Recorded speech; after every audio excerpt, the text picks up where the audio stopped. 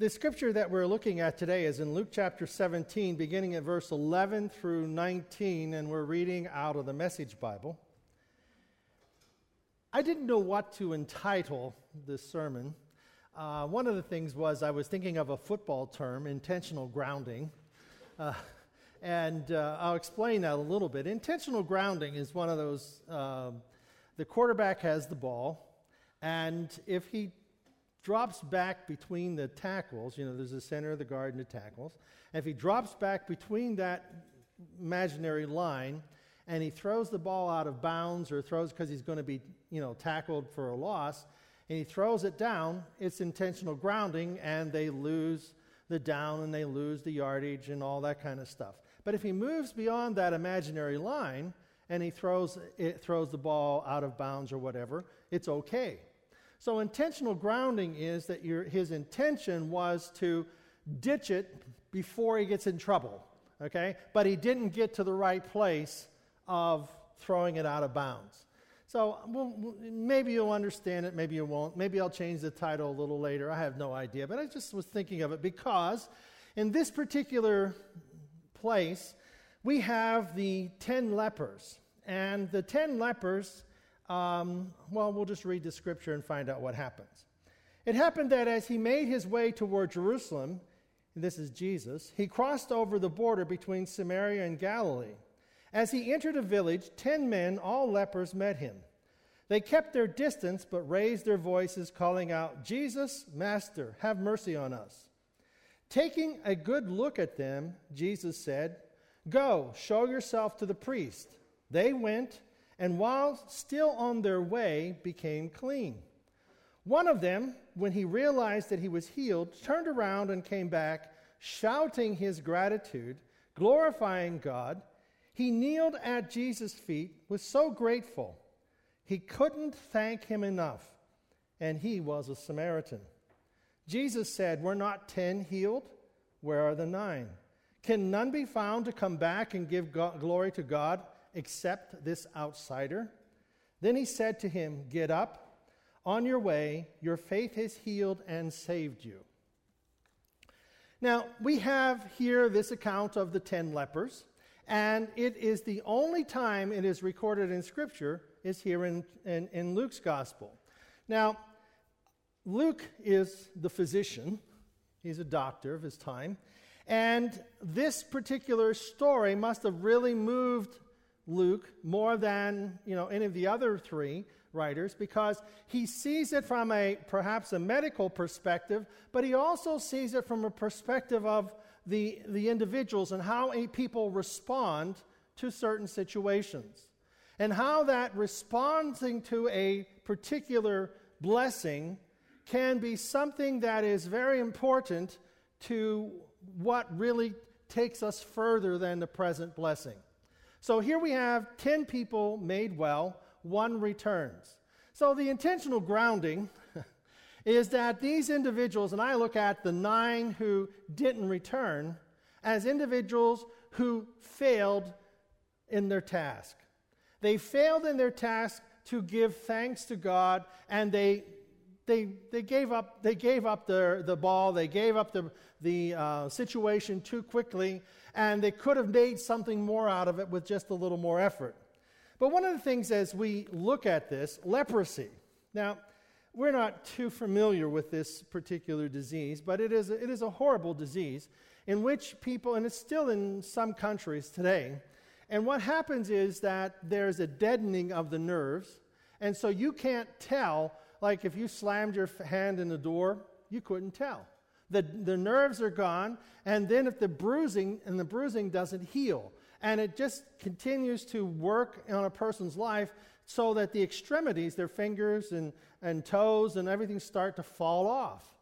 And so it's a very debilitating disease, and one in which people looked at as a curse from God. So when people looked at leprosy, they saw this as a punishment from God for some sin, and it was a mark of God's really, if God was really displeased with you, you were going to get leprosy, okay? So they saw this as the worst of sinners would get this particular disease. The problem with this is it's an assumption. It's an assumption based upon a wrong premise. And sometimes we are intentionally grounding the ball when we don't have a problem. Sometimes we, through the wrong assumption, are giving up too quickly on what God wants to do in our life because we are wrongfully assuming a particular thought. In this case, God is now punishing me because of some sin in my life, present or past. And this is why something bad has happened. And often we try to find meaning for bad things happening to good people. We try to find meaning or some reason that things happened. We look at our situation and, and some things, if you step out in front of a car because you're not paying attention, it's not God's fault. You weren't paying attention. And anybody ever step off of something that wasn't a step off?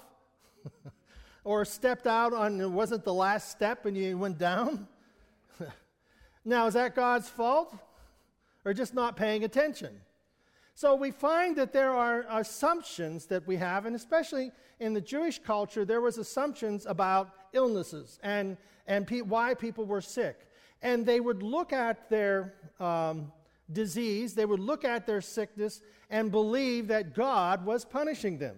And they had this assumption, and especially in, even in Job's time, I'm reading here about Job, but Israel thought that God gave both good and evil. So good and evil came into your life solely by God himself, and that there was no evil one with evil intents. So, here's Job. In Job chapter 19, Job is speaking to his friends. Okay, in Job chapter 19, he's speaking to his friends. And he says, "Oh friends, dear friends, take pity on me. God has come down hard on me. Do you have to be hard on me too?" So Job is under the assumption that God is doing this to him. And his friends, believe me, if you have comforters like Job's friends, don't talk to them. Let them go, okay? Just let them go. If there are people who are just, you better straighten up your life because look at all the bad things happening to your life. You've got to be a really bad person, and you're just no good. Those people, you let them go. This is a story I use. Is it hot in here? Open the window. I'm hot. But I'm always hot. So anyhow, especially when I'm speaking. There's a story I remember when I use in all my support groups and things when I start talking to people about grief and loss, and they're having problems dealing with people, stupid people. And I remember one time we had this couple in our church. This is way back, many years ago. So it wasn't here. So don't think, who is he talking about? It isn't here. This couple came to our door, and they were backwoodsy people, okay? And they were cleaning out their freezer, and at the bottom of their freezer, they found this package. And they said, "Pastor, we don't know if it's chicken or it's groundhog, but we want you to have it." So, being the nice, kind, congenial people that we are, thank you. Now, I wasn't going to eat it, but I knew what I was going to do with it. I was going to give it to the dog. Okay, neighbor's dog. Maybe he would die, not my dog, because I didn't have a dog. Anyhow, so I took it, and I wasn't going to offend them. I wasn't going to tell them, if you won't eat it, what do you think I'm going to eat it for? I wasn't going to do that. But they couldn't, they probably didn't want to throw it out, so they had to give it to somebody. Might as well give it to the preacher. He's always needs food. He looks like he's starving. So anyhow, I always use this illustration that it's called the stupid pile. That people will give you information that makes absolutely no sense. They themselves would never do it. They themselves would never wear it. They themselves would never be a part of it, but they want to give it to you. So you just take that and say, "Thank you very much," and I know what I'm going to do with it. I'm going to put it in a stupid pile. So you don't have to wear it. You don't have to wear it. You don't have to adhere to it. So this is Job's friends. They're giving Job a lot of stupid advice based upon a wrong assumption. What is the assumption? God is punishing Job. Why? Because he's lost everything. He's lost his family, his children. He's lost his house. He's lost his wealth. He's lost his camels. He's lost his herds. He's lost everything, and it's all gone, and now he is sick. Okay? He goes on. So don't be hard on me too. He's asking his friends, please don't be so hard on me. If only my words were written in a book, better yet, chiseled in stone. I wish everybody could know how I think about this. Still I know that God lives, and one who gives me back life, and eventually he'll take his stand on the earth. So Job is the first one to recognize there is a resurrection. In the King James it says that in the end my Redeemer liveth, and at the end of the days he shall stand upon the earth. And eventually he'll stand on it, and I'll see him, even though I get skinned alive.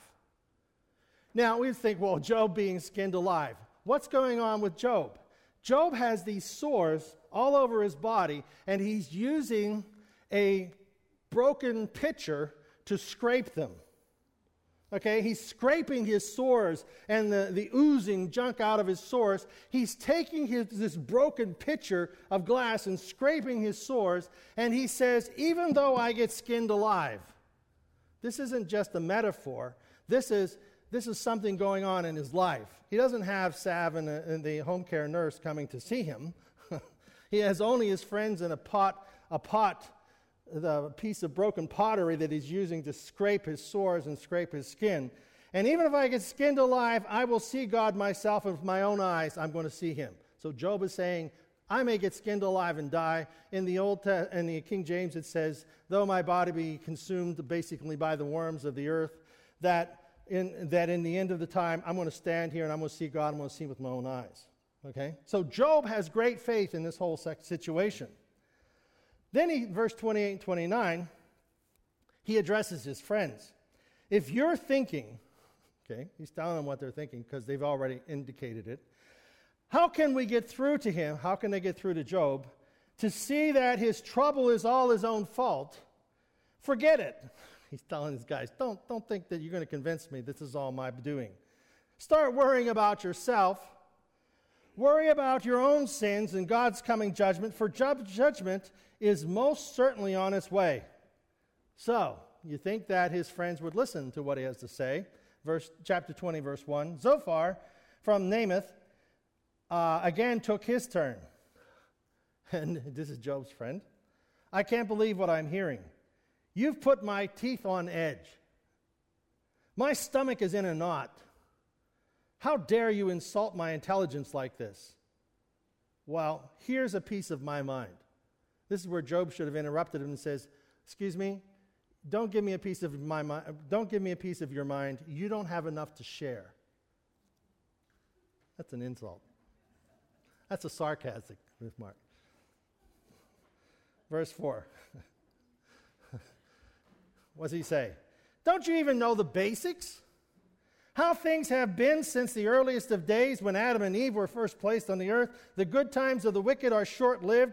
Godless joy is only momentary. The evil might become world famous, strutting to the head of a celebrity parade, but still in the end, they end up in a pile of dung.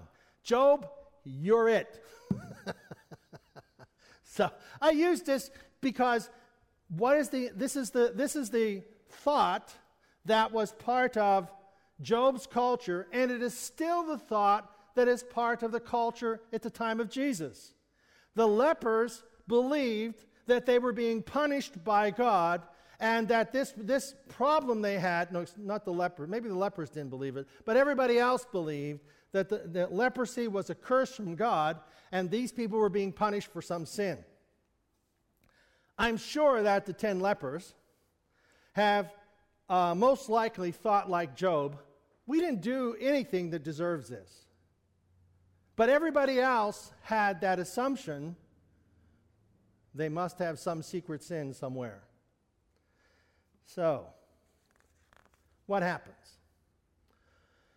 Jesus searches out the 10 lepers. He was on his way to Jerusalem, and he is traveling the road between Samaria and Galilee, and it was here he is about to enter a town that the 10 lepers spoke up. So these 10 lepers, they cannot come to where Jesus is because there's restrictions on where they can travel, and that they cannot be in crowds because they're not allowed to be around people.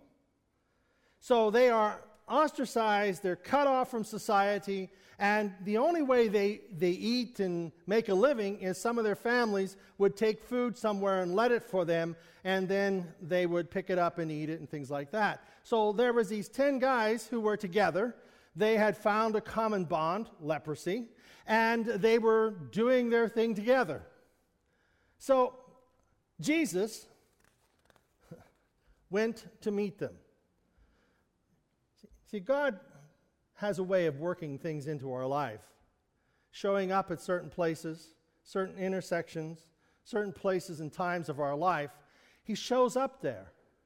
And how did he know? How did this happen? Did you ever meet people at certain places, certain times? It's like, whoa, it's funny. I was just thinking about you, Trebises. We were just thinking about you last week, and we talked about you in a good way. Beulah Land and their daughters. And we were talking about them, and then they show up. Wow, what a coincidence. Coincidence? What divine timing. What divine timing. So Jesus is here, and they show up. So what do you think the lepers would talk about, these 10 guys together? What do you think they would talk about? Things can't get any worse. I mean, we're at the lowest point of our life. I don't deserve this. I didn't do anything that should bring this on. Maybe they're dead men walking. I'm sure that they may have some of these thoughts, but maybe they had other dreams. Maybe they thought that one day they would be well again. And this, at that time, would be totally unheard of. Maybe leprosy would go into remission, or something would happen that they would be well, or they were misdiagnosed or something. But there was no medicine, there was no cure.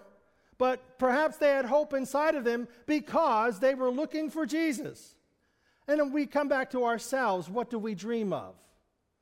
What do we have in our heart that causes us to go forward in our dreams for tomorrow and our hopes for tomorrow? And they may seem completely out of touch of where we can be and what we could do in our natural. But you see, sometimes it's like this, that we are in an isolated place, and that we are in a place where things would dictate to us a whole different end, a leprosy and death and separation. And Jesus walks by, and suddenly inside of us there is hope for the dreams that we thought were impossible. And see, faith is a substance. Talked about this in our Sunday school lesson. It's an underlying foundation. It is a title deed to something that we are going to go and possess. Seems like me, I always like to talk about John Deere tractors and cars and stuff, things like that. But you can imagine having a title deed to a car that you purchased for you, and somebody gives you the title deed, and you go to the dealership and say, here's the title and the deed to that car, I want to pick it up. It's totally paid for. Well, in our faith and in our prayers, it's like God is giving us a deed, a title, faith, to pray for something that is not really in our possession, but we can go pick it up by faith. And by faith, it is brought into our life. It is substance, it is evidence, it is very real. And so here are these people, these 10, and they have a dream, and they have an idea that maybe someday they could be well, because if they had no dream, they would have never asked. You see, when we have a dream and we have faith, we ask, we pursue, we go after. That's belief.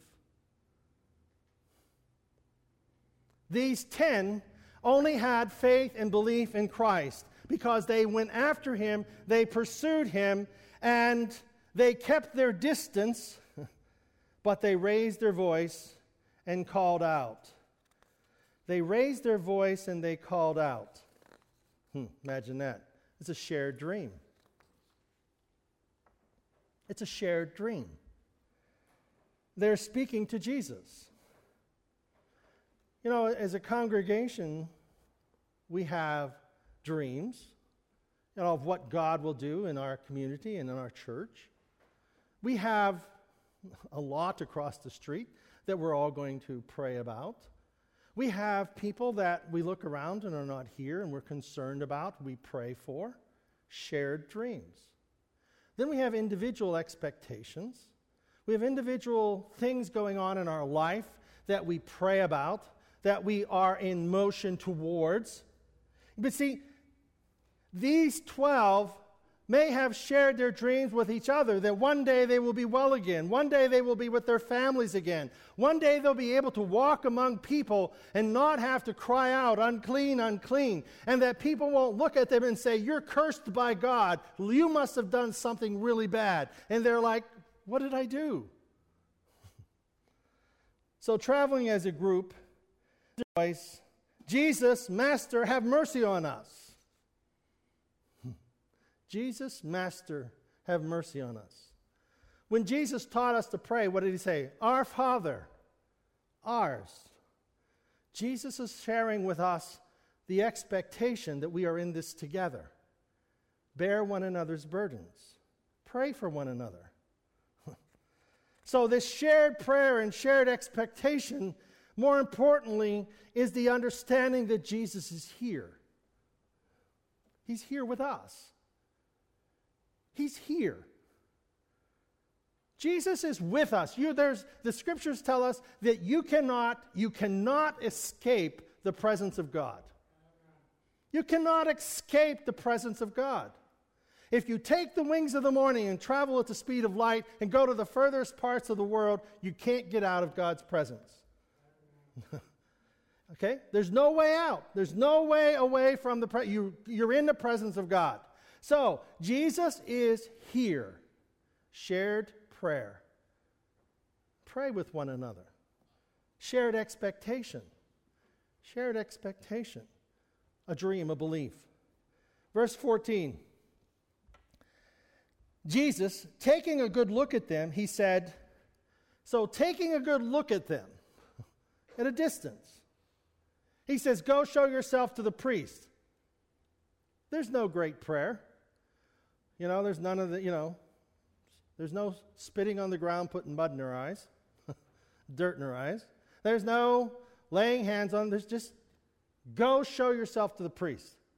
Now, this was a requirement because the priest was the judge. He had the final say.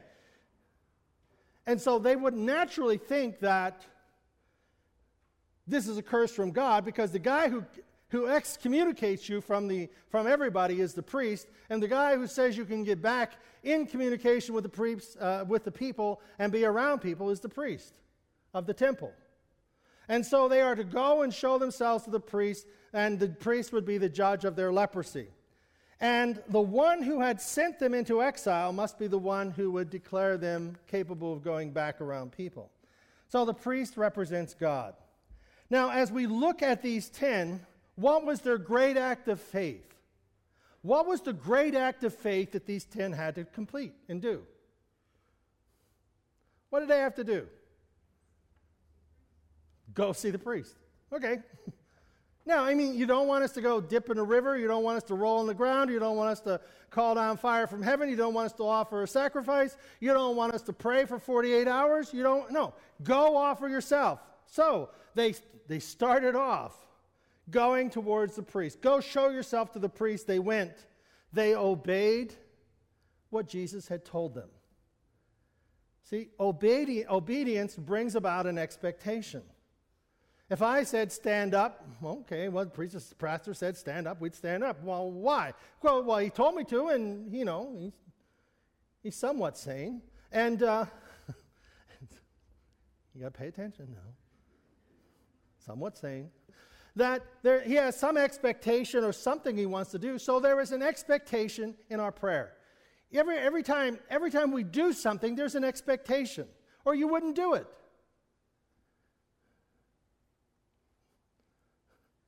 Think about something you perform without an expectation. How many of you ever cooked something expecting it to be terrible?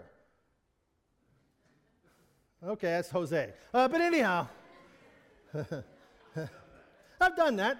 But if you really think it's going to be terrible, you won't cook it. You're just going to let it go. I'm not cooking that. Why? Because my expectation is nobody likes it, neither do I, so I'm not cooking it. So if you don't have a positive expectation, most of the time you don't do it. And if we do go after a task believing that it's going to be wrong and terrible, it generally is. I knew it was going to be bad, but I had to do it anyhow because so-and-so told me I had to do it. See the challenge? So show yourself to the priest. They went, they did, and this was their great accomplishment. You see, God is not complicated, and faith is simple. It's our misconceptions that get in the way of our understanding and the simplicity of our faith. I mean, we can spend a lifetime and be the most learned person on the planet and not figure out God, and not figure out and understand God completely, because we're not going to do it. But yet God is not complicated, nor is faith. Faith is just simple, that it is a response, and we have it every day. We act in faith every day. How many times do you turn on the light? Oh my gosh, it works. You just get used to it. Paul had this in Acts chapter 16, believe on the Lord Jesus Christ and thou shalt be saved in thy household. There is this jailer. Paul and Silas are beaten and thrown in jail. And about midnight, they start praising and praying and everything, and an earthquake comes. The doors open and they're all free.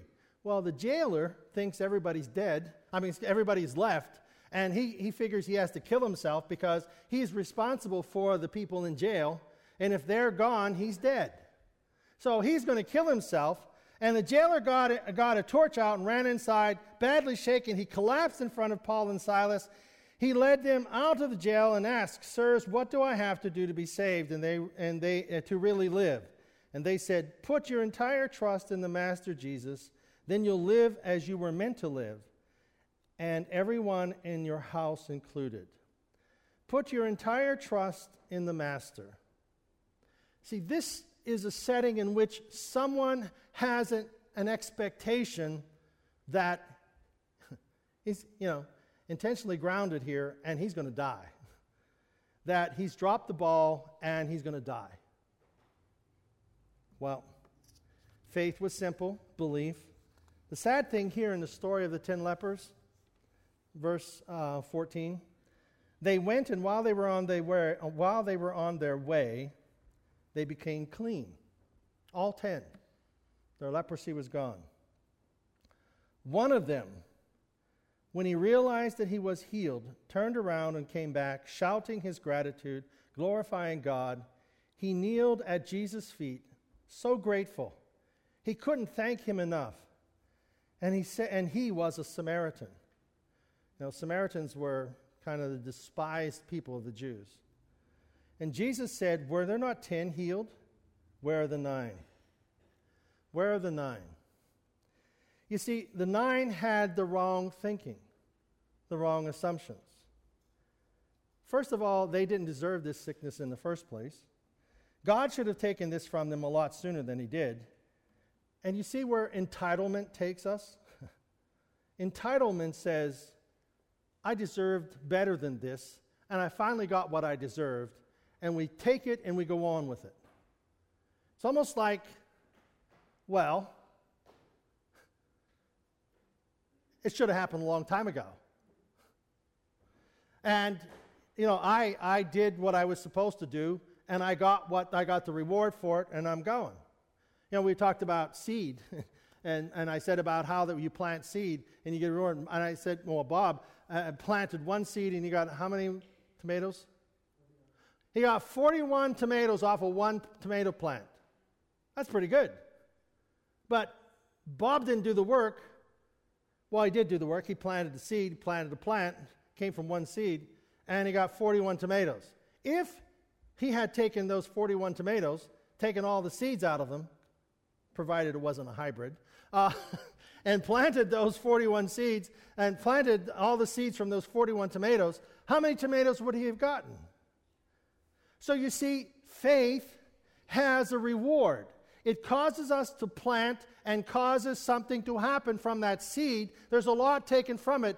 And what happens here is that the 9 take their seed, say, wow, I'm clean, and they walk away. We're not 10 healed, where are the 9? Ungratefulness,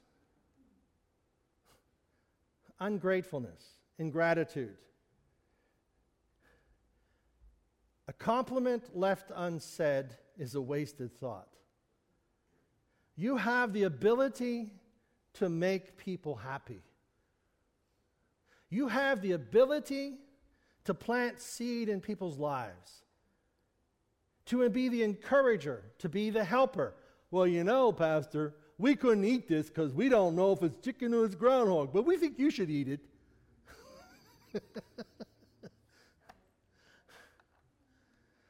I'm only going to give you what I can't stand. So here. No. Give away things that are good, that are true, that are lovely, that are of a good report. Give them, plant them in people's lives. Because it'll grow things. Where are the 9? Where are the 9? We don't want to be part of the 9. You see, we have accountability. We have accountability for our thoughts and for our actions. Look at what we have, and we can look at this, and we can be prejudiced about it, and we can say, this is all mine, and I deserve it, and it's the wrong assumption. The life is about me and mine. Can none be found to come back and glorify God except the outsider? His very own people walked away with what they wanted, but they did not know there was more to be had. You see, there was more to the healing than just being cleansed from their leprosy. The Samaritan turned around and came back shouting his gratitude, glorifying God. He kneeled at Jesus' feet, so grateful he could not thank him enough, and he was a Samaritan. To make sure that the outside of us is a good reflection of the inside of us. To make sure that the outside of us is a good reflection of the inside of us. He was changed inside by what happened to him outwardly. Giving thanks to God is our privilege, and it's our responsibility. To be thankful to God. Be happy. Not because everything goes well, but because God is with us in everything. God is with me in everything. To turn back and to look to God, and it was the great privilege of all 10, but only one made themselves of that opportunity.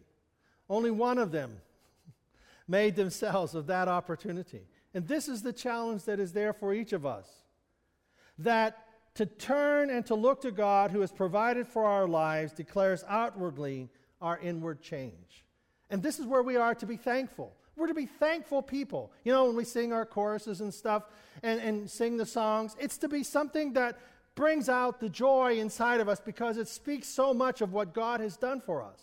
It presents to us so much of how God has brought us to a different place in our life.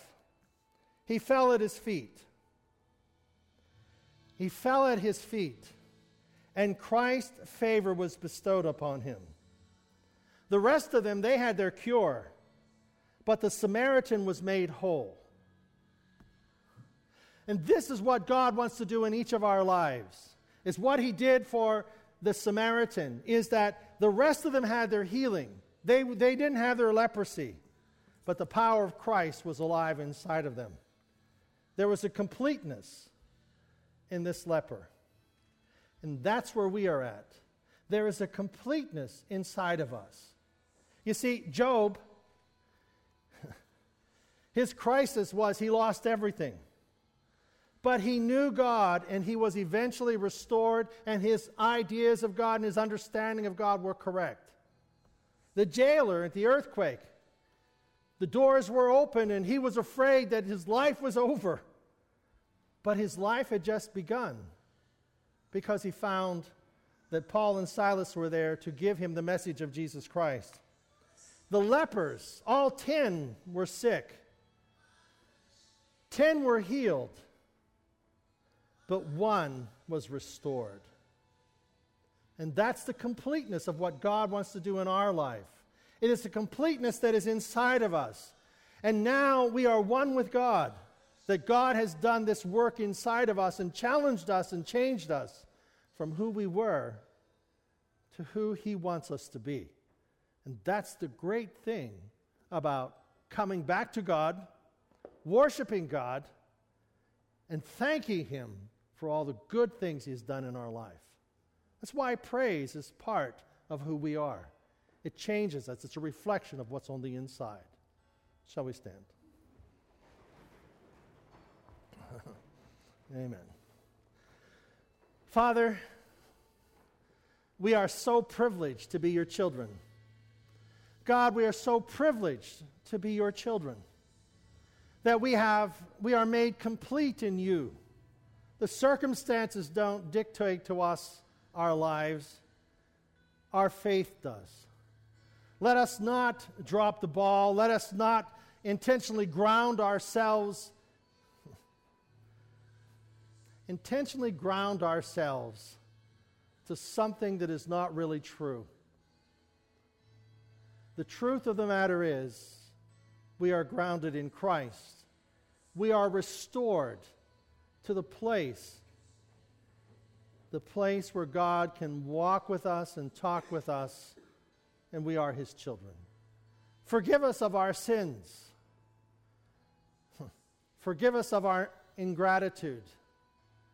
Forgive us, O Lord, of our thinking so much about ourselves that we don't see your hand upon us, and that we do not return to you to give thanks of all the good things that you have done. I ask your blessing now upon us, upon each of your children, upon the things, O God, that are about us, the decisions that are made. God, you are there.